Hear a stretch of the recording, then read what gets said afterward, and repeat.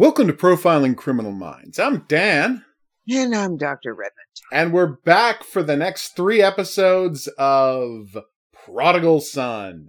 And I don't think I'm spoiling anything by saying these are maybe the 3 weakest episodes we've had in a row ever? Is that too harsh?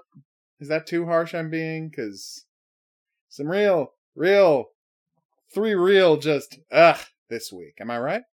Well, I wouldn't call them necessarily I think you're being a little too hard on them because I mean, there's stuff that's going to pay off later, absolutely, right? Mm-hmm. But just as episodes, I was like, okay. I mean, no, but that's the point, right? Yeah. Is that we expect perfection. Better? We do. Yes. Every time, right? And you don't always get that. Yeah, and there's still some interesting stuff. There's still some stuff that's really worth looking at and some interesting developments this week. But again, very little really pays off. And more importantly, the thing that we always want out of an episode of this show is for the case they're working on to really reflect what's going on in Malcolm's life and his family's life and with Dr. Whitley, every time. I don't know why you do that. Every time I do it. Yeah, there's no explanation for it. I don't have any excuses. Just always, I call the wrong one Bright and the wrong one Whitley and Malcolm and Martin. It's terrible, but I do it. Yep. All right, so the first episode is called what? Just a moment. Face Value. Face Value. All right. This is the one that went right out of my head as I was watching it. Right. It's I gotta say, teensy bit of fun here because in the background we've got the one interesting part of the episode. So the main plot of the episode is people are being murdered with plastic by a plastic surgeon, by someone who's mutilating their faces, and they assume, oh well, it must be someone who's disfigured, and so he's mutilating faces. Yes. And it's a logical thing to assume. And then we go through the whole episode, and it turns out that there was a lady who trained with these doctors, but she didn't make it. And then, literally the second you tell the story of her, you're like, well, obviously that's the killer. There was a team of 3 plastic surgeons who were best buddies, and they were going to set up their own practice. And then one of them had a procedure. One of them fell out with the other 3 really suspiciously, and the 2 survivors don't want to talk about it. I'm like, okay, I think we know who the killer is. Yeah. I feel like you should make your priority getting a picture of that lady ASAP, right? Yeah, and how I was going to say how surprised were you that it was the woman who was taking care of the the nurse who was taking care of the surgery addict. Yeah, not shocked at all. Not even a little. Hey, this is just, I'm not saying this is so perfunctory it could have been an episode of Criminal Minds. I'm saying that's not far off. Well, what it is, remember I said to you, you asked me about the episodes because I saw them a couple of days before you did. And I said, well, it wasn't bad. It's just that we're so used to Criminal Minds being awful. Yeah, and this being so great in comparison, but these aren't awful episodes. No. When I was comparing them to Criminal Minds, what was pretty clear to me is that they are what Criminal Minds in some ways should have been, at least if they're like one-off episodes. Not totally. Yeah. Not completely, but close enough. Yeah, but close enough to being one-off episodes. Mm-hmm. And Criminal Minds didn't do it this well. I mean, that's the whole problem you're stuck with, is that Criminal Minds did it poorly. Yeah, no, I agree with that. And there's nothing really massively wrong with these episodes. No, exactly. It's just we expect better than a perfunctory episode of a police procedural. Yeah. Like, we expect more from this show than that, and this week we didn't get it. We just didn't get it. Yeah, absolutely. Yeah. And I had high hopes for the Alan Cummings character. Well, we'll talk about the Alan Cummings character in a second. Let's get into what I thought was the one interesting thing about this episode. The follow-up to Ainsley showing up at his door with blood all over his hands was that she was playing a prank on him. And Jesus Christ, Ainsley. That's terrible. Yeah. I mean, what I watched that and I'm like, oh my God. And the show, weirdly, and I want to know where they're going to go with this, because it plays it off like she was lashing out at him because she was angry that, as she points out, he spent his whole life being, gaslit by his father. Now he's trying to do the same thing to him. Her. But the problem is, it's not the same thing at all. No. The father, he's thinking, she's had a mental break. If I can keep her from thinking of herself as a murderer, maybe we can get the therapy necessary at some point, from me, to keep her from going down a road that turns her into the father. Whereas he was mentally messed up by the father for X amount of time to cover up his own crimes. One of them is helpful. I mean, it's misguided, and we said it was misguided at the time. One of them is helpful but misguided, and the other one is abuse. And she's acting like what he was doing was abuse, and it's just not. And the fact that she thinks it is kind of terrifying, because, she is toying with his mind and pretending she might have murdered someone just to make him upset. I'm like, this is the kind of playing with people that I'm not comfortable seeing you do, Ainsley. Well, this is what Malcolm. I mean, this just shows further that she is her father's child. Yeah, exactly. And again, I still think, I don't know that they're going to do it. I would love it if they did, but how much of a payoff would it be if the payoff for those scenes of her being great in hide and seek as a child were that she was hiding in his basement and saw him killing people when she was 4. Yeah. And that has warped her and she's buried it, and it's warped her. And they gradually uncover it. Because it's we haven't gotten a payoff for that she's great at hide and seek yet. And I really want that to be the payoff. Yeah. I think that would be fantastic. But yeah, the episode is perfunctory on the mystery side. But I really did like the Ainsley stuff, because even though it turns into a screw you audience, she didn't really kill anybody thing, it's still troubling.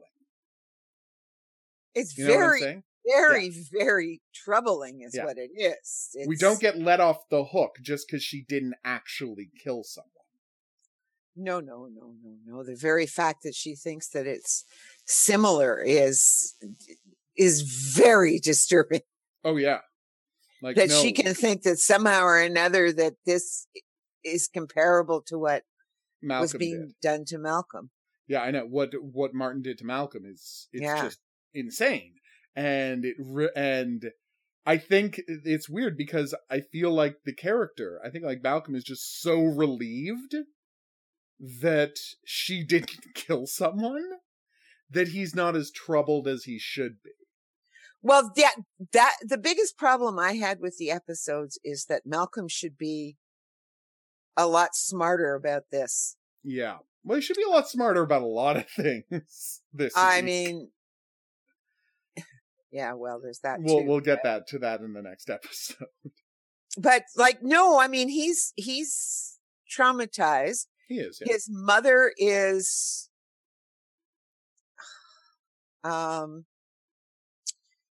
doesn't want to know exactly. They don't tell anybody. And why is he so bent? I mean, does he feel so much guilt over turning Martin in that he is bent and determined to make sure that Ainsley doesn't suffer the consequences of her actions?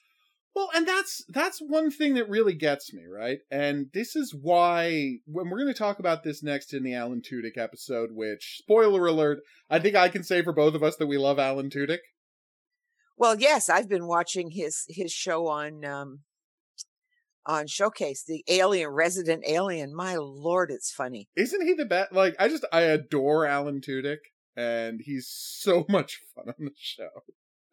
But we'll get there. But that episode reinforces something that a mistake I've been saying they made since the first season, and I stand by that statement. And that mistake is you are leaving potential dramatic options off the table if there aren't a network of rich and powerful people doing these awful things that Nicholas Endicott was associated with. Because if there are other rich people who are impervious to law and order that Nicholas was involved with, well, then suddenly it makes sense that he'll do anything to keep Ainsley from being associated with Nicholas's murder, because she would get killed. Right? Yeah. And that's a problem with the series. That they haven't allowed for the possibility that there are other rich monsters out there. And you really kind of need that because that fits in with the themes of the show really well. These privileged people. And you have had, right? Yeah. Oh, absolutely. We've had a couple of examples where rich people and privileged people are involved in this thing. But you'll notice on the show, it's rarely the rich people that are the killers. You know? The ballet thing, there's all these rich people. Oh, the killer was a janitor. You know? The one where the super rich people who are influencers. Oh, the rich people who are influencers and a guy gets killed in his $100 million apartment during a party. Oh, it turns out the killer was just a criminal scumbag who was the father of the baby they adopted. Like, a lot of the time when we live in the world of, oh, it's a rich family of importers-exporters. Oh, well, the killer is the illegitimate son who, you know, desperately tried to be part of that society. And again, that's a little closer, but even still, it's weird for a show that's playing in the world of the rich and the powerful. It's rare that the killer is one of the rich people. And that's a problem. Well, it's not a problem because what the rich people do is hire somebody else to do the job. Yes. They never do it themselves anyway. Well, I know, but make that part of the story. Yeah, I know, but they're looking at the fault. Yeah, what they've done instead, right, is to look at the fallout of rich people's behavior. Yes, yeah, mores. Oh, yeah, no, I think you're absolutely right. That is a theme, and that is a continuous theme. That rich people have these playgrounds where they do whatever they want, and the things that get shattered by it are all of these people's lives, and it leads to murder. And it's like that's an interesting sub theme, but it's like I wish that was a little clearer. And it being in the world of rich people, but the rich people is never actually the killer is a little questionable. And again, it's the opposite of what Columbo would do. And that's why Columbo's the best mystery show ever. Because the killer's always a rich guy. Yeah. The killer's always a rich guy who thinks the rules don't apply to him and is killing someone to maintain their wealth or social position. That's who the killer always is. And that's a valuable lesson for audiences, which is why Columbo is my favorite. Well, yeah, Columbo is great. I mean, Phil Spector finally, did get it. Now, mind you, Robert, what's his face? Didn't. Robert Blake didn't get justice. Yeah, neither did O.J. Neither did O.J. Simpson. Yeah, well, except in his rest of his life. Yeah, except in every other part of his life. From then on has been just a disaster. Yeah, because everybody knew he did it. And everybody knew he did it. Or, conversely, it is possible he was there when his son did it. Yeah, well. That is also possible because, I mean, we'll talk about his book some other time, but it's like, but if you read his book, if you read the If I Did It, Here's What Happened book, he basically says his son did it. Well, and not a lot of people have actually read that book, so they don't know. But I did. And if you get to the part about the murder, like a mysterious character who's never shown up before in the book mysteriously, like, suddenly appears and does the killing. And I'm like, okay, this is your son you're talking about. yeah, but then why didn't he stop him? Well, no, I mean, he was high on meth too, I'm sure.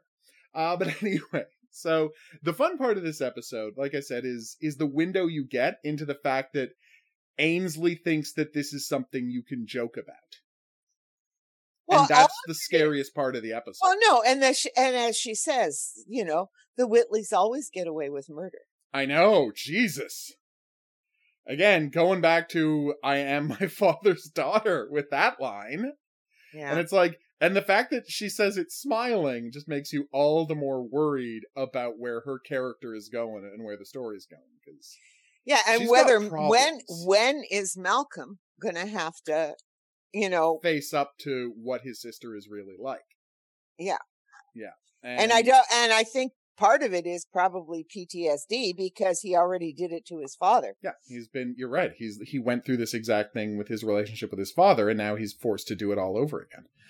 I mean, you really feel for him, and that's why this episode, I think, had some of the strongest stuff in it, because the Ainsley stuff is so interesting, while the main plot of them, like, the murder stuff just isn't interesting this week. It's just not. I do not know why. Well, we'll get to it later on, but they introduced this doctor, right? Yeah. In the infirmary. Yes. And we don't know where this is going, so it's too early for us to comment on it, but they introduce a brand new character for Martin to deal with. Mm-hmm. Because Martin's working in the infirmary now for, $3 a day. Yeah, as a janitor. As a janitor. Oh, Martin. How the mighty have fallen, right? Yeah, well, but then again, he does help.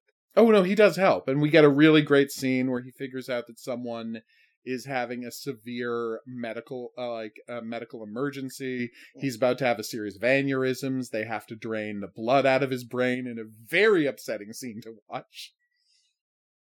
Yes. Very, very upsetting. But, I mean, a drill is a drill. That's true.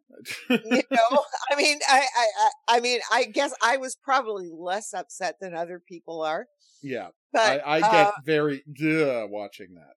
Yeah, well, and it was just, to me, it was, yes, the brain is there, the bone is there. You have to drill through the bone. That's the problem, to be able to break the blood clot that's just expanding. Mm-hmm. You have to release the pressure, but you have to go right through the bone to do it. And the only way to do that, is a drill. And of course, a drill is a drill. Yeah. So it doesn't matter. You don't need a medical drill. No, you just need a drill. You just need a drill with a small enough bit on the head, and you dip that thing in alcohol, and you just get to work. It was still rough to watch. Like, you understand why I got super squeamish in that scene, yeah. Right? No. Okay, I thought, I mean, the thing is that it did work out okay. And then she gives him in that one that she gives him the candy at the end. Yes. Yeah, in this episode. And, and then we get to the very end where you have you're an Interpol. What? Europol. Yeah, jeez. I know, right? That was dumb. It was dumb. Just say Interpol. Nobody's gonna sue you. Come on. Agents show up at a crime scene in Estonia. Estonia, thank you. I almost said Lithuania. In Estonia, where Nicholas Endicott's body was found, and someone has been murdered. And as he says, this proves my theory that Nicholas Endicott was murdered in New York City. Like, I'm so happy Alan Cumming's on the show now. Well, yes. It's just 2 episodes, but we're going to see him again, right? Like, they're not going to leave that character on the table, are they? I hope not. Okay. I mean, I'm really hoping we see him again. I love Alan Cumming. So. Oh, absolutely. I watched his show that I guess, died on the vine. Which one? It was started with an I. Indiscreet, something What was like the that. show about? Well, he played. He was a university professor, Oh, and he sometimes worked on crimes, I assume. yeah, for the because he was a forensic Okay. psychologist. He was a forensic psychologist, so every now and then he Right, yes, and that's the one that famously got into trouble because one of their episodes was an episode of Bones. They illegally remade an episode of Bones on that show, and so there was a bit of a kerfuffle with the writers' union, as you can imagine, because it was literally like almost the same script. Yeah. Yeah, and obviously other people didn't notice on the way, which is, yeah, which means they hadn't watched Bones. A lot of people didn't watch Bones. It's not a big deal. All right, so let's move on to the next episode, Ouroboros.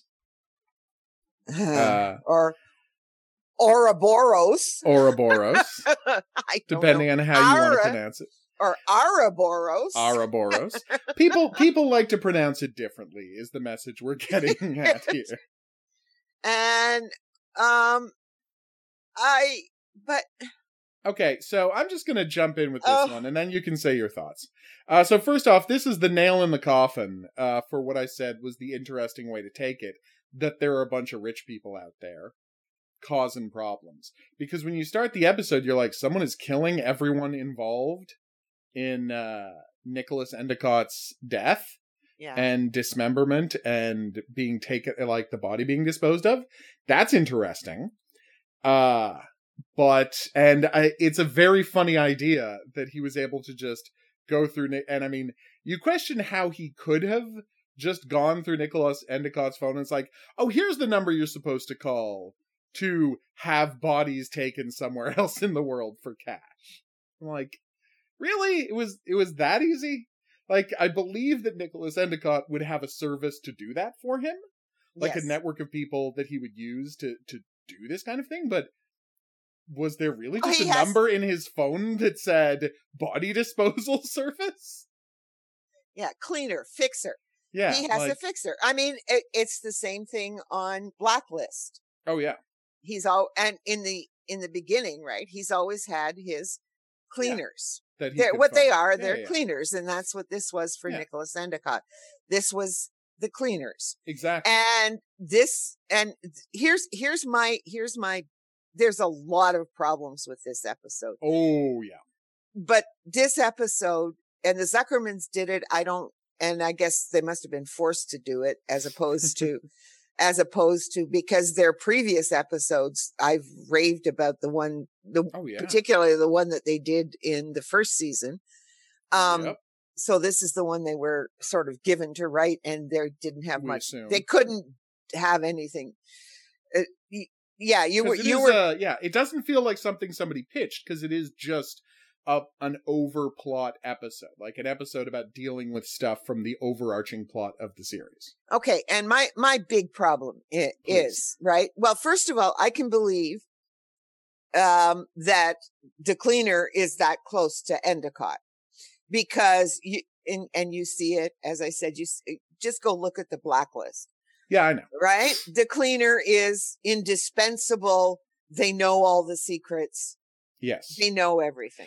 But the problem with the episode is that, like, and maybe this is what you're about to say, and if so, I apologize, but I was just going to say, but either you could have one of two things. Either the cleaner is so close, right, that they would feel the need to kill everybody involved when they found out Nicholas Endicott was dead, or it's just a service that anybody can call and have this done. And in the show, we're expected to believe that this is a service anybody can call to have this done. And I don't believe. No, you just don't believe that. I don't believe this woman. No, not at all. I don't believe at all. Like, I believed in the other show, in the Blacklist. Right. I believed that Mr. Smith. Yeah, I know. Was this person doing this job? Was this person and did it and did it well. How is this 24-year-old, right, doing this job? No, there's no way. I will say something. There is a way it works. Okay? There's a way it works. But again, for it to work, there has to be a giant network of people. Right? And that is, okay, I'm going to say something bleak, but if this 24-year-old lady had been someone who went through their abducted human trafficking sex slave system and came out the other side too old to be useful, but fully on board with the kind of criminal world they live in, they're like, okay, well, let's just give her a job to run. I could believe that might happen in that world if there's a giant network. But how would just some random woman decide, in the same way that people become madams for organizations after being sex workers themselves, I could see this woman, when she's not useful to them as an object anymore, just being, okay, you're going to now give a concession to run. And then she would just run that concession under the umbrella of this giant nefarious organization of rich people. Yeah. But the idea that she ran this organization entirely on her own? Yeah. And no, it's just not believable. Entirely on her own, with a few people here and there, like at the freezer place. Yes, well, and also, I can't stress this enough, the whole point of this kind of handoff system is the various people aren't supposed to know each other. That's right. So, what is she doing? Why does she have to go all over the world killing all these people? In a system where the whole point of this decentralized system is they all don't know each other, meaning if you wanted to cover up your involvement, all you ever have to do is to kill the one person who knows you. And you're done. Because even if they trace the whole system back, if you've killed the person, the one person who knows you, and her, that's just, one person, the guy at the freezing place, she would just have to kill that one person, because that guy handed off to the person who put it on the boat, who handed off the person who takes it off the boat and drives it halfway there, who hands it off to the person in Estonia, blah, blah, blah, blah, blah, right? Yeah. So you wouldn't have to kill everyone. There'd be no reason for it. I don't believe this woman is running this system. I don't believe it's that easy to phone and have this body just carted away. Unless, of course, there were a giant network. Because if there were a giant network and she was just given a concession to run, then weirdly, she would be responding to a bunch of people all the time. Like, there would constantly be rich people who needed evidence or bodies gotten rid of. So the fact that Malcolm, another prominent rich New York guy, called her up and said, I need you to do that thing you do, wouldn't think of it wouldn't appear to her as being strange at all. But the fact that they want to just say, no, it was just Nicholas, he had an organization of people who worked for him, and that's that. It makes the world smaller, it makes the world less interesting, and it makes the world make less sense. Yeah. Plus, yes, if she was, because they want to make it appear, that somehow or another, either and they want to make it appear that she cares about Nicholas Endicott. Yeah. Like cares over and above the job. And I'm going, no, this is, that somehow or another there's a personal element to this. I know. And it just didn't ring true. Like there was just something wrong. Well, it was partly because she looked like she was 24 years old and she had this curly hair and was this little girl. Yeah. And, and I suppose they thought that would be a good cover, but maybe she was 35 and 40. Just looked young. Very young. Yes. That's going to be the explanation. Well, she just looked young. Oh, okay. Okay. Yeah. Sure. That doesn't, doesn't really ring true, but what the hell? The problem, and the problem, with that, I mean, I just didn't believe it. Like I could see, you can see if you're writing this kind of thing, you have to figure it out. Look at Ray Donovan. Yeah. The Fixer to the Stars. Yeah. Right? That one makes a lot of This sense. is a fixer. She's supposed to be a fixer. Well, no, I mean, And a here's the cleanup. thing. She's the shipping agent. If she was like what she really is, and the thing is, she should be that if they want the episode to work. But what we're told is literally she's just one hand on a series of hands that get sent out there. But it's like, where on earth could you possibly, and what I don't understand at the end of it is, how could you possibly come to the conclusion, and maybe he doesn't believe it at all, and he's just writing a book, and we'll see him again, but why on earth would you believe that she killed Nicholas Endicott? Yeah, I believe that. Yes. No, you can't believe that she would have killed Endicott. Yeah, you just can't believe it at all. And especially because they're like, maybe she killed Endicott and she knew people would be onto her. But people only got onto her because she started killing the rest of the people. Yeah, nobody would have even thought. I mean, Huxley would never have figured it out. Like, that character was just so off. Like, I love Alan Cumming, but the character, they don't know what they're doing with that character. Yeah. No, they do not. No, because by the end, so I'm going, has he been actually bought off? I know. From his, from his quest to discover this. He's buying this, that this girl killed Endicott. Yeah, I know. No, he can't. And I was going to go write a book about it. Like,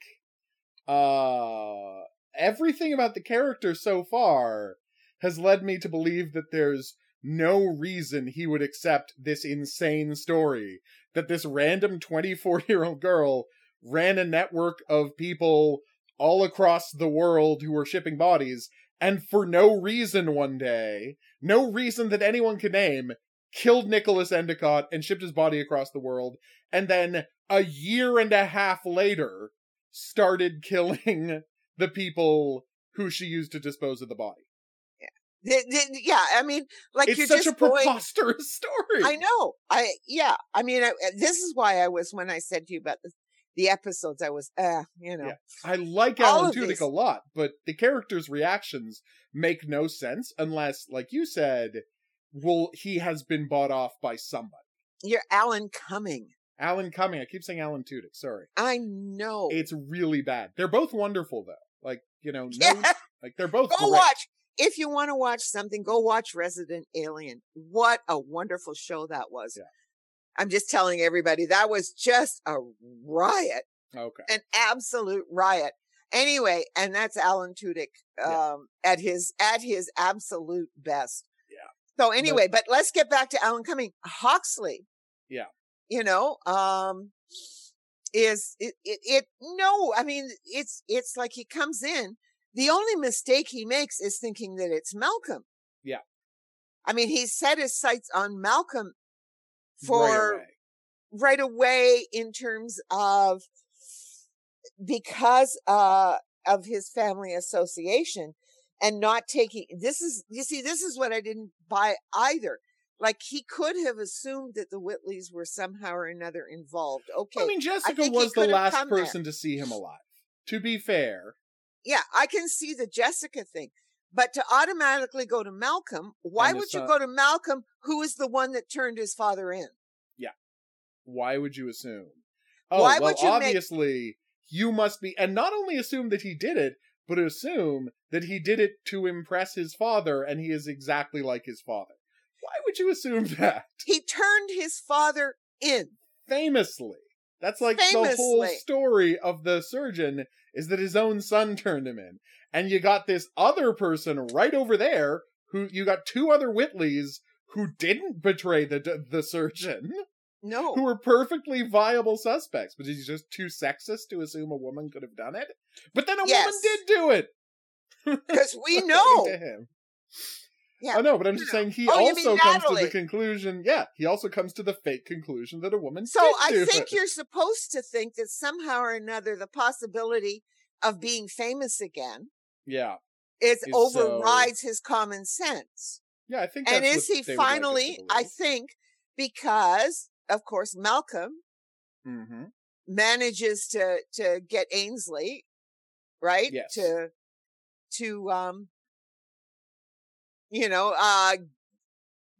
put Huxley front and center. Yeah. About his book exactly. and everything else, right? To give him the, he gives him all credit for solving the murder. Yeah. Right? He gives him all the credit for solving the murder, and she puts him on TV again to make him famous again, which is what he really wanted. Yeah. So, yeah, it's a nice wrap-up for the character, but how we got there makes, because it reveals that he was a, fame dilettante, at his core. A dilettante and a fame-seeking, he was more interested in the fame he could get out of hunting serial killers than he was in either A, justice, or B, trying to understand his own life, which is why Malcolm does it. Yeah. And he's pissed off because Martin refused to talk to him. Yeah, exactly. Yeah. And that is something they address as a possibility of why he focuses on Malcolm. But again, it doesn't really make sense. And it's such a frustrating episode for me because this could have been there. And I mean, I know I'm writing in my head the show I want to be watching, not the show we're watching, and that's not always the best thing to do.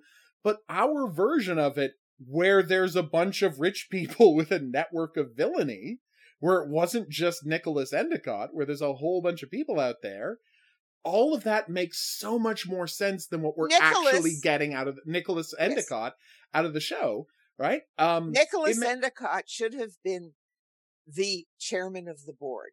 Exactly. Yes, the chairman of the board of a sinister, essentially, corporation.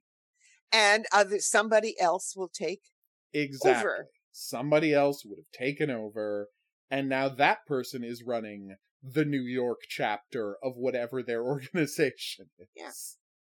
Yeah. That's would what make you have. Sense. That's it's what makes sense in this world. It makes there being this organization to dispose of bodies make sense. Like I said, it could make sense why she was there. It makes sense why, if he knows there's a glimpse of this thing out there, it lets us know why he's protecting Ainsley and doesn't want to turn over to the cops. Yeah. And all of this makes so much sense if there's more of them. But if there's not, nothing makes sense. And the most insulting part is the idea that this guy, who, like you said, you can read it as he just gets bought off with easy fame. But it's like this guy who's supposed to be great at investigating. The smartest man in the world. Smartest man in the world believes this absolutely preposterous explanation for what happened to Nicholas Endicott. And you don't buy it for a second. And he's right. And he's right that Endicott was killed in the Whitley household. Oh, yeah. He guesses it all correctly. And then right at the end, he's like, oh, no, I guess this random woman killed him for no reason. Yeah. That's the end? And in the Whitley's house. Yeah, well, yeah, that's... It's another conversation. Although, you know what I would love? If, as one of the reasons that he suspects it was the Whitleys, is when he walks into the Whitley house, he's seen photographs of their sitting room, and notices that the rug is missing. But he notices that the rug that they rolled him up in. Yeah, it's a new rug. Yeah. Yes. Yeah, he notices the new rug. Yes. That would have been great. But again, this is not a great episode. So, we don't get really good moments showing his, the method that he uses to investigate and things like that. We don't get the moments that could have made this episode sing. And the funny, really and it's funny because it doesn't even lead us anywhere. No. Other than, we didn't talk about Jessica and her sister Birdie and how Jessica's agreed. Oh, yeah, Jessica's writing a book now. I mean, that's going to pay off later because she's going to spend a lot more time with Gil talking about the original investigation into the... Yeah. That's going to pay dividends later, mm-hmm. But we don't know what it's going to be. We don't know what's happening now. Because Birdie shows up and she is out of money and her mother cut her off. Their mother cut her off. And so she's got to write a book about Jessica if she wants to be able to survive. And Jessica says, I'll just give you money and I'll write a book myself. Yeah, I'll give you that. I'll give you the money and then I'll write the book myself. That way they don't try to do it without me, which is what they would have done. And it keeps you from having to actually sit down and write a book. And Birdie's fine with that because Birdie just cares about the money. All she wanted was more money. Exactly. Why didn't you just ask me, is what Jessica said. I know, right? Why didn't you just ask me for some money? I've got more than I can I got use. plenty of money. You Oh don't yeah, have so that was you don't have to do all this. But it ends up, so she's going to be writing a book, which means she's going to be spending a lot more time with Gil learning about this, and that's going to be going forward. Oh, meanwhile, Martin and this weird, sinister serial killer groupie doctor have gotten a lot closer. They have a kiss. It's very creepy and unsettling. And again, this is going to pay dividends down the line because she's because Martin initially assumes, right, that she is a washout of a doctor, because why else would you end up as the prison doctor in this insane asylum if you were any good at being a doctor? That's the prejudice he brings in. But then in the drilling scene last episode, we find out that she's unusually talented. Yes. At being a doctor, which creates the situation where you're like, oh, okay, so there's a reason. Yeah. Like, there's a reason she's got this job. And it's that she's got something deeply wrong with herself and her life. And I'm very intrigued to find out what that is. But right now, we're just kind of spinning our wheels to see where that plot goes. Because I would argue that the scene to scene, the stuff with the doctor isn't the most interesting scenes. No. But I have confidence based on the show that it's all going somewhere. See what I'm saying? Yep. So yeah, I have some amount of confidence. Unless they do another 3 episodes like this. Well, yes. Obviously, if they do another 3 episodes like this, I will be very chagrined. And I will be very worried for the future of the show. But yes. I have some confidence that they've got a story to tell with this doctor. I don't know what it is yet, and I'm excited to find out. Yeah. So yeah, let's see where that goes. All right, let's get on to the 3rd episode of the season. Third episode, of this group, which is Kilibuster. God. Kilibusters. It's great that Dr. T finally gets her own episode. Yeah. But it's not a very good episode. And this is the one where I was going to say, how quickly did you know which of the members of the Kilibusters it was? Well, there's two men, and one woman. It's not going to be the one she has a crush on, and it's not going to be a woman, so I think I figured out who the killer is in the first time we saw all of them. The first time you see all of them, you know it's that guy because he's that. Well, that's because he also looks like. Oh, absolutely. He looks like so many of the serial killers. If you look at white serial killers in the United States. This is absolutely the profile of a serial killer, just by looking at them. Yeah, just by looking at him. Yeah, he's looking. All right, so the plot of the episode is there's a dead body. The vulture is tattooed on his chest. And Dr. T immediately knows what this is about because it's her, she's part of a online sleuth group, right? Yep. That is trying to catch killers. And it's like, hey, more power to you. That's a great way to spend your time. And she nicknamed someone who had been showing videos of himself murdering birds on the internet. She'd called him the Vulture. Which doesn't really make sense. Vultures eat carrion. Yeah. Like, they're not hawks. Hawks kill birds. Yeah. Right? Hawks and owls kill birds. Hawks kill birds. Vultures do not kill birds. They only prey on things that are already dead. So, kind of a nonsense name there, Doc. But we're not gonna, I'm not gonna make that the focus of my critique. Well, she's not the person, though. She gave him the nickname. I know, that's what I'm saying. Wait a minute. Let me finish. Please do. She's not the person who's a member of the Audubon Society. And by the time he would have explained all of this to her, he's been murdered. It was too late. It's too late, right? To change the name. Yeah, the name is caught on, right? It's caught on as a social media thing. That's absolutely right. So yes, and it turns out, and this is the interesting, please, it took? No. Well, I don't know. I before you get to the interesting, all I can say is it took them far too long to figure out it had to be somebody in the group. I know. A. B. There's a scene later in the episode where Malcolm's like, here's my plan. I'm going to invite them all over for dinner, interrupting Dr. T's date. A little passive-aggressive Derek Morgan kind of move there, but we'll let it slide for right now. It's the kind of thing Derek Morgan would do, I'm just saying. But anyway, he's like, I'm going to invite them all over, and by watching them interact, I'm going to try and figure out who the killer is, right? And that's all well and good, but then when they're leaving, because, you know, they figure out what he's up to, and they're like, this is all shocking, blah, blah, blah, blah, blah. When they're all leaving, he's still sure one of them is the killer, right? And he lets them all leave without, like, following them and seeing what they do next, now that they all know that they're murder suspects. Like, you weren't able to figure, like, there's two ways to do it. Hopefully you can figure out just by talking with them who might it be, like you did with the Jewel Heist episode. But if you can't figure out, your second move is to let them all know they're suspects and see if one of them freaks out and see what they do next. But instead, he just lets them all leave. And then one of them tries to murder one of the other ones. Like, I feel like you could have anticipated this was going to happen, Malcolm. Yeah, these are weak episodes. Very weak. And this one especially so, because it's like, well, why did you do that reveal if you weren't then gonna follow them and find out? Yeah.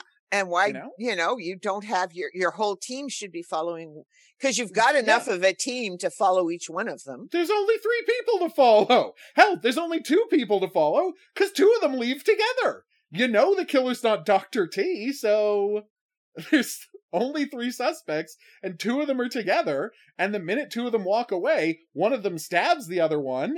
Had JT been following them, that would have been, dealt with immediately. Yeah. It is not a good episode. No. It is, as I say, these are 3 very weak episodes. Yeah, like, just off model for the show completely. Yeah, you don't even get much in the way. You don't get Ainsley in here at all. Nope. And then you just get the tiniest bit, of Jessica. And the tiniest bit of the and we see, and we also move the Doctor and Martin storyline forward, because we see that scene with the guy in the elevator who looks like he wants to, who of course knows that she's got this thing going on with Michael and wants to, with Martin. Thinking of Michael Sheen now. It's my fault. Yes. Right. And, maybe she's going to try and kill that guy to keep it a secret. So there are seeds being laid. Right. Yeah. But not a bunch of stuff, not having a bunch of stuff with Jessica, not having a bunch of stuff with Ainsley, and the completely lackluster main plot makes this feel like one of the weakest episodes they've had. Well, it's pushed. Well, the thing is that there's no subtlety to it. No, none at all. Right? That's the problem. We have expected subtlety. Mm-hmm. And we're not getting it. No. And suddenly we're just getting, so where is the showrunner? Yeah. Why are you not keeping a handle? And again, so I always talk about, and I mean, I think we're in conference or confluence on this one. Concurrence is the word I was looking for there. Yes. Thank you for not, laughing at me. We're in concurrence on this one, that what I always look for in an episode of this show, what I want to have happen is, I want every episode to teach me something about Malcolm as a character, right? Or his mother, or his father, or his sister. I want them to teach me something about it, and I would like it if the murder they're investigating reflects back on one of the important Gesundheit, one of the important characters' emotional states. That is what I want out of an episode of this show. Every episode. And I think somehow or another they threw in the Gil and Jessica thing at the end. Yeah. To do that. But it doesn't do what it's supposed to do, which is make it so the actual murder plot reflects back on it. Because this whole murder plot that's kind of interesting is, when you get to the motive, right? The motive is, he wants to keep the group together because he's never felt like he has a family, and these people investigating him, he feels like he's close to them, and so he wants to keep the mystery going. Well, and here's the problem. Okay. Yeah. Here's the problem. The only way to make it sort of work somehow or another is that you get the business with Idrissa getting dressed up Yeah. to see Malcolm when he comes to just ask her about the pig blood. Yes. Right.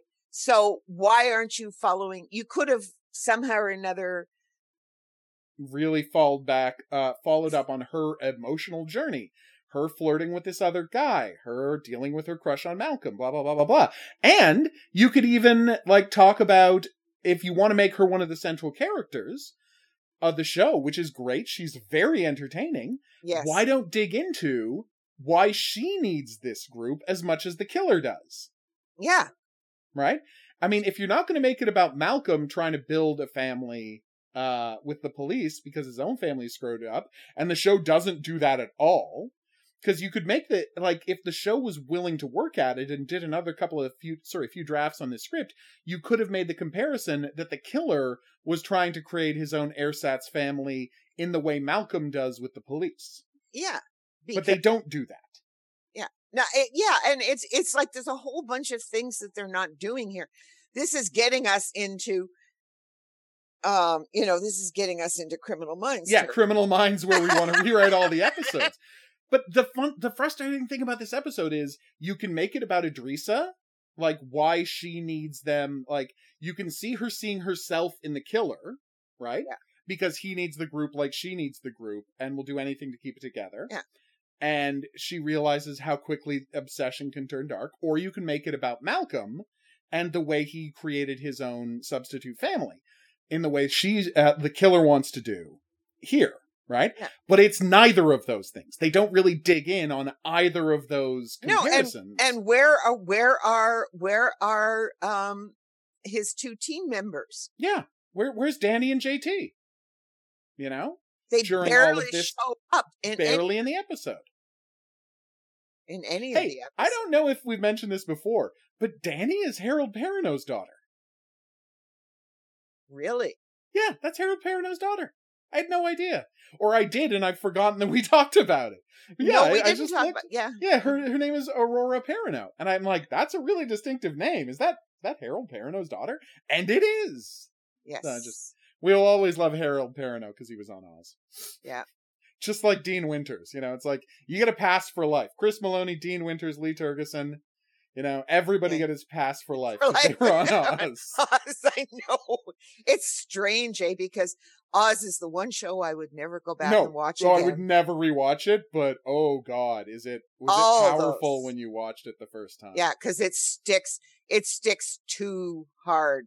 Yeah. And it whenever I think about it, it's just like, so if you haven't seen Oz, you might enjoy it. Although I use the term enjoy advisedly. Yeah, it is. It was a terrible show, but you couldn't stop watching it. Yeah. And it was good.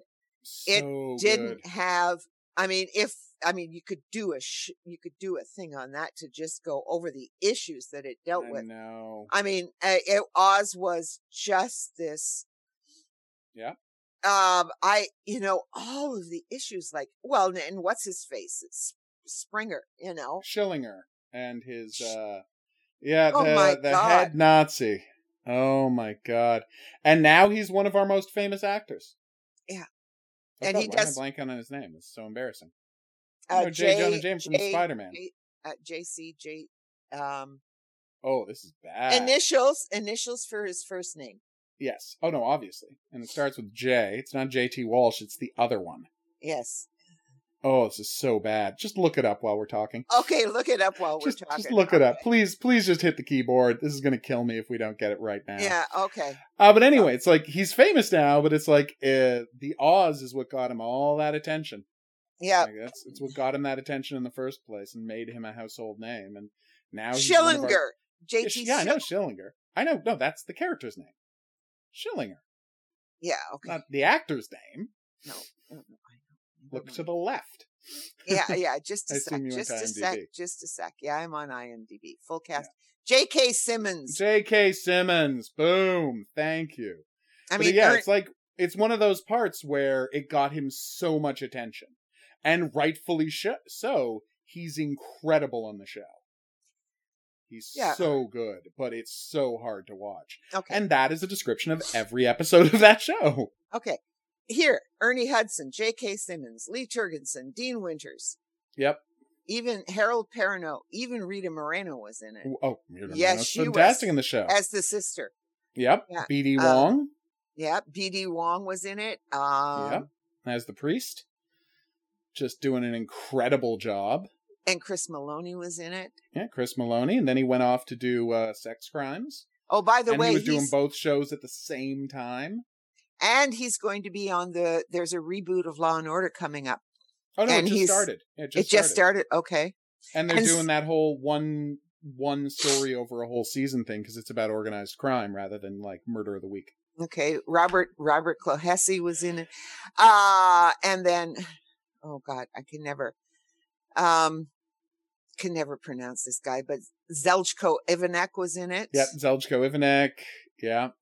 I'm just like, I'm not going to insult the African actor with trying to pronounce his name. Yeah, that's exactly. He played Simon Adebisi in the show. He played Adebisi, and he played Mr. Echo on Lost. Yeah, he was great in both. But I can't pronounce that name, and I'm not going to pretend I can. No, it's just like if I've never heard him say it. Once I hear him say it, I'll take a shot, and I'll be like, oh, okay. But until I actually hear the man say his own name, I am not going to take a risk of insulting him and anyone with that name by trying to pronounce it on my own. So there you go. Yeah, Luis Guzman was in it. Yeah, sometimes. Yeah, and Luke Perry. Dean remember? Luke Perry was so fantastic. I know, so good. I maintain that's why he got the that episode of Criminal Minds, is that he had played that part on Oz. Already on Oz, yeah, and Mark Margolis was in it. Mark Margolis was so fantastic. You know, it's an incredible cast. Like, it's an unbelievably good cast. Also, Dean Winters got his brother a job on the show, which was kind of amazing. His real-life brother, Scott Winters, was on the show, playing his brother. Tony Masanti and Patty LuPone. Ray Ian. Oh, I'm just looking. Kirk Acevedo. Like, we didn't even mention Kirk Acevedo, who's so good on that show. Yeah. Yeah. Then he gets his job on where did he go from there? He was on wasn't he in The Sopranos? No, Kirk Acevedo wasn't in The Sopranos. You're confusing him with Michael Imperioli. That's right. Yes. Yeah. Which I get it. They have similar looks. They definitely have similar looks. All right, but anyway, let's stop talking about Oz. As great as Oz is, we're not. I'm just saying. We will wrap up this episode, but it's like, it's not a good sign when an episode of Prodigal Son convinced us to spend 10 minutes talking about our favorite show of the late 90s. Yeah, Oz. Well, because Oz is an interesting thing mostly because it's like the midpoint between doing between Wise Guy and not just Wise Guy, but like Homicide: Life on the Street, NYPD Blue, and then you need Oz to get so bleak and so like wow that they're able to the next year or no, like 2 years later, 3 years later, start doing The Wire at HBO. I was going to say The Wire. Yeah. And that's what got them to The Wire. It's like the midpoint to show that people can take this kind of content. Okay, well, let's give them The Wire then. Yeah, because Oz was consistent throughout, right to the end. As we recall, yes. As we recall. Wire. We might go back and find out it's terrible. I doubt we'll find out it's terrible if we go back, but I don't want to promise it's as great as we're saying. But I will say, incredible cast, really hard to watch, really interesting. Yeah, and The Wire does have a couple of seasons that are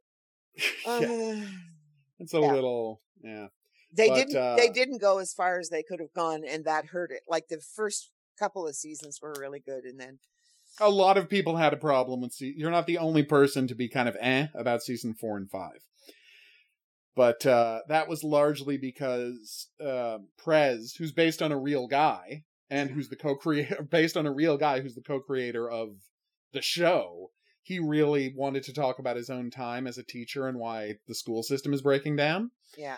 And then you've got season 5, which is all about the Washington Post, Yeah. which is all about newspapers and the Washington Post and the Baltimore Sun. Sorry, Washington Post. The Baltimore Sun. I don't know what I was doing there. But yeah, it's all about the Baltimore Sun and David Simon's time at the Baltimore Sun. Yeah. Right? And after the amazing, the level that season 3 does with what would it look like if we stopped arresting people for drugs? For drugs, yeah. What would that look like? It's such a bold idea and such an interesting way to take a season that every subsequent season is going to look less. You're not going to be blown away again. No, it's the way you were by that season. It's just not going to happen. No, I mean Amsterdam. They call it because again they don't know Amsterdam, so they think they're talking about hamsters. It's a great season of television. It's a great season of television, and it's so really sad. Oh, well, okay. Never mind. To stop talking about Oz. The response then isn't, let's then start talking about The Wire. The Wire, yeah. Because we have bad instincts sometimes. It's just, okay, we got to fill up an hour at least, I know. And these 3 episodes don't really give you any place to go with it. No, you don't get any new revelations, basically, other than Ainsley is as bad as we thought she was. Like the first is still a little bit pushing it forward, and you see that Ainsley truly is. Yeah. She's got these deep, deep problems. Yeah, she is deeply sociopathic. Yeah. There's no question. And Malcolm isn't ready to cope with that. No, and there's going to be a situation like with Nicholas Endicott where the solution is just to kill somebody, and she will do it again. And she's going to do it because she already almost did. We all saw the Dollmaker episode. Yep. She already almost she was ready to kill someone again. And he kept her from doing it, but the fact that she's ready and happy to use murder as a solution. Yeah. That's going to be a real problem going forward. Yeah, because for everyone. That makes her a different kind of psychopath than her father. Oh, absolutely. Well, I mean, and we're going to find out, maybe the show's never going to get there, but it'll be a tragedy if it doesn't. I need to know what the hell happened to Martin Whitley. Mm-hmm. How did he end up this way? Because again, the theme of the show is that nobody is born a monster. Yeah. Okay. And they've got this monster at the heart of the show that they haven't told us anything about. Nope. We know nothing about Martin's upbringing and about his family and about his life before he married Jessica. And that's where the story is. Yeah. And it's an interesting thing that you're sitting here looking at this show. I don't know what they're doing. Let's just hope the next 3 episodes are better. We waited a long time for this. I was terribly disappointed at the episodes we got after waiting so long. Well, particularly after the first one, which gives us this insight into Ainsley, where she says, yeah, the Whitleys always get away with it. Murder. Jesus. And then you get Simon Hawksley. And you're just going, okay, so how are they going to get out of this? And then they frig it all up. Yep. And then they completely mess up the episode. Yeah. Yeah. No, I mean, it's such a compelling end to that first episode. They give you the idea that there are some stakes. Thank God that we didn't watch it as a episode when we saw it.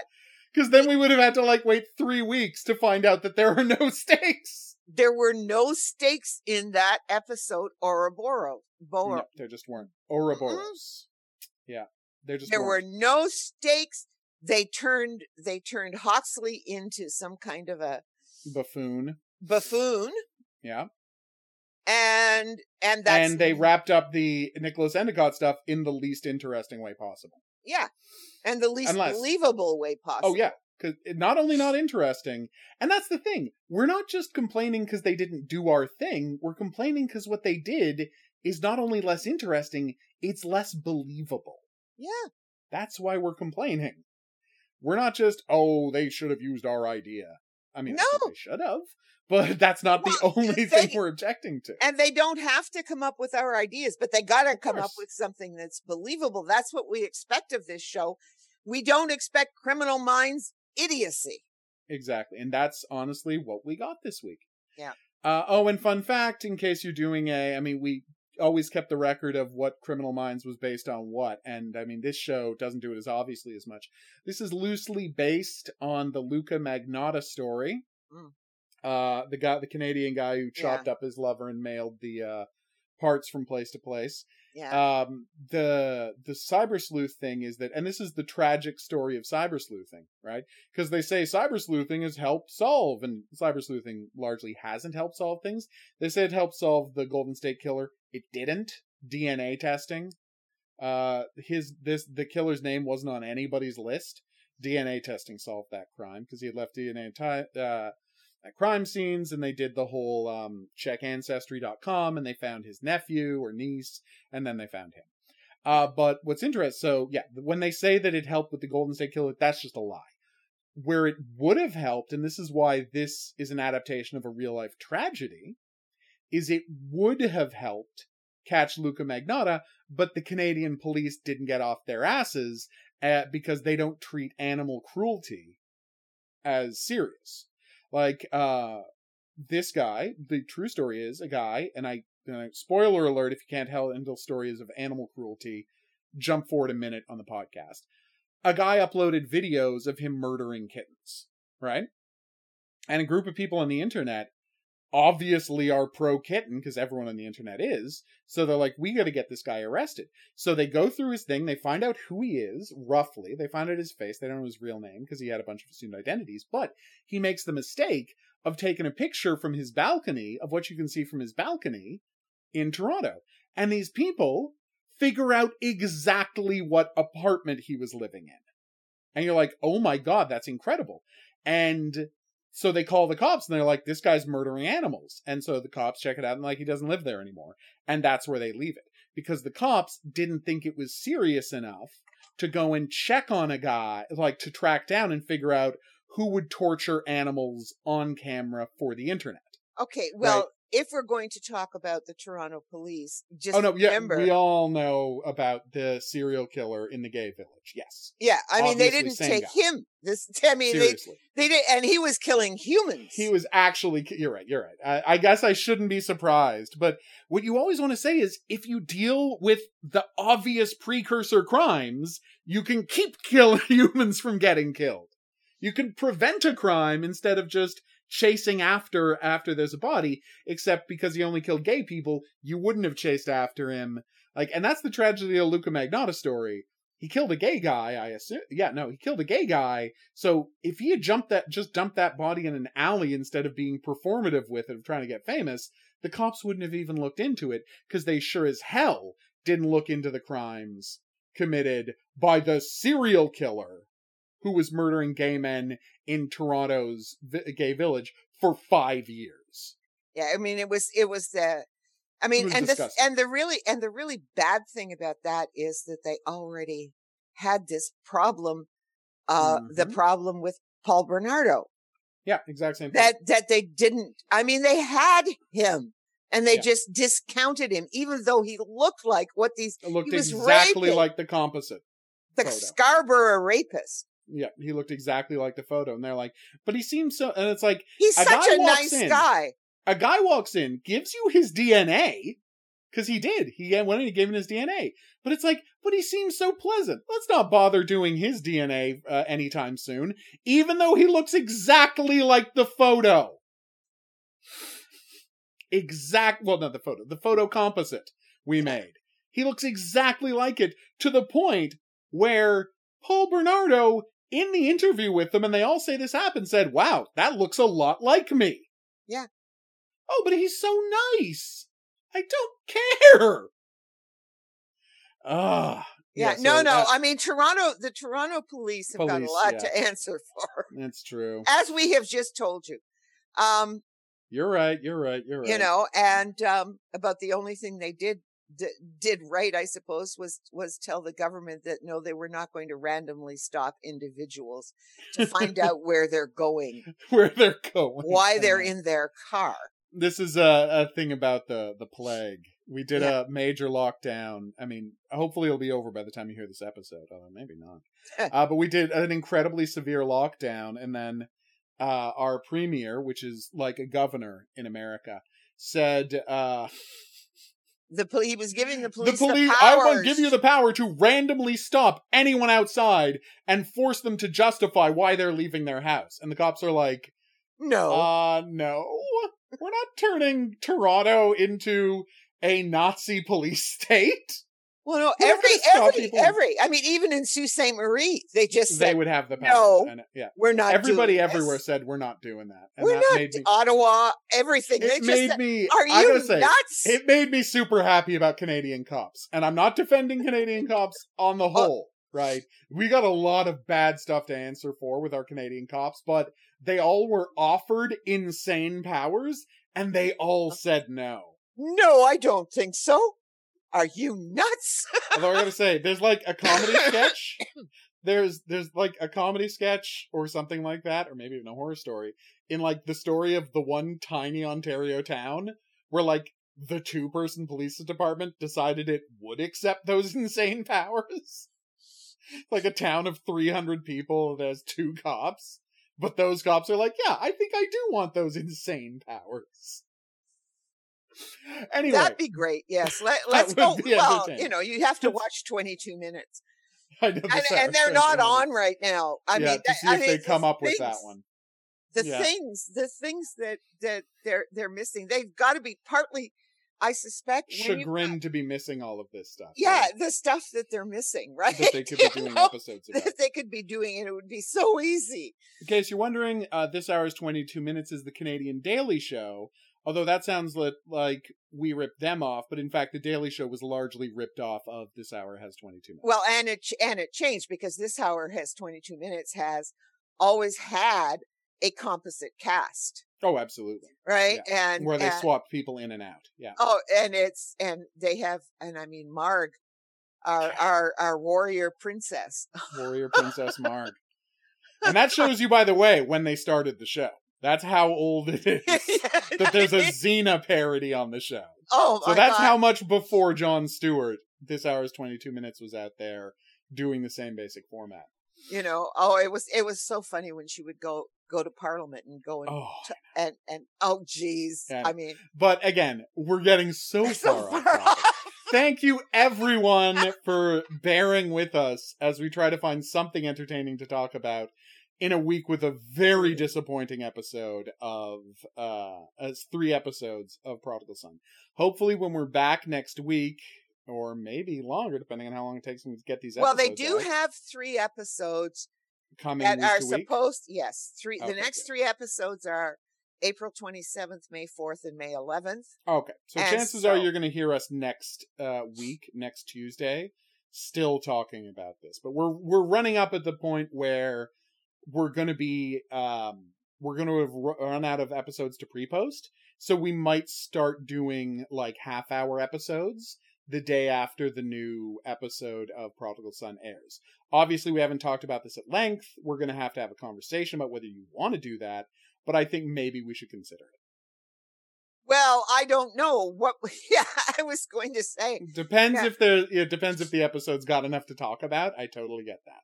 Well, I was going to say. Well, I'm almost up to posting, so I can tell you where this one is going to be. But you know, I'm going. If they're anything like these 3 episodes, we'll find other TV shows to watch that we love. About. I know, right? I mean, I still like the show, but this was not encouraging. No, I still love the show, but this was not encouraging. You know, and I mean, I still laughed. I mean, Martin is still the comic relief. Delightful. Yeah, he's still delightful. And, but I'm not sure that actually Dr. Vivian is not going to be an interesting way for the story to You're not completely confident in that yet. Yeah. No, I'm not at all confident. So the two of them are going to start serial killing people in the jail.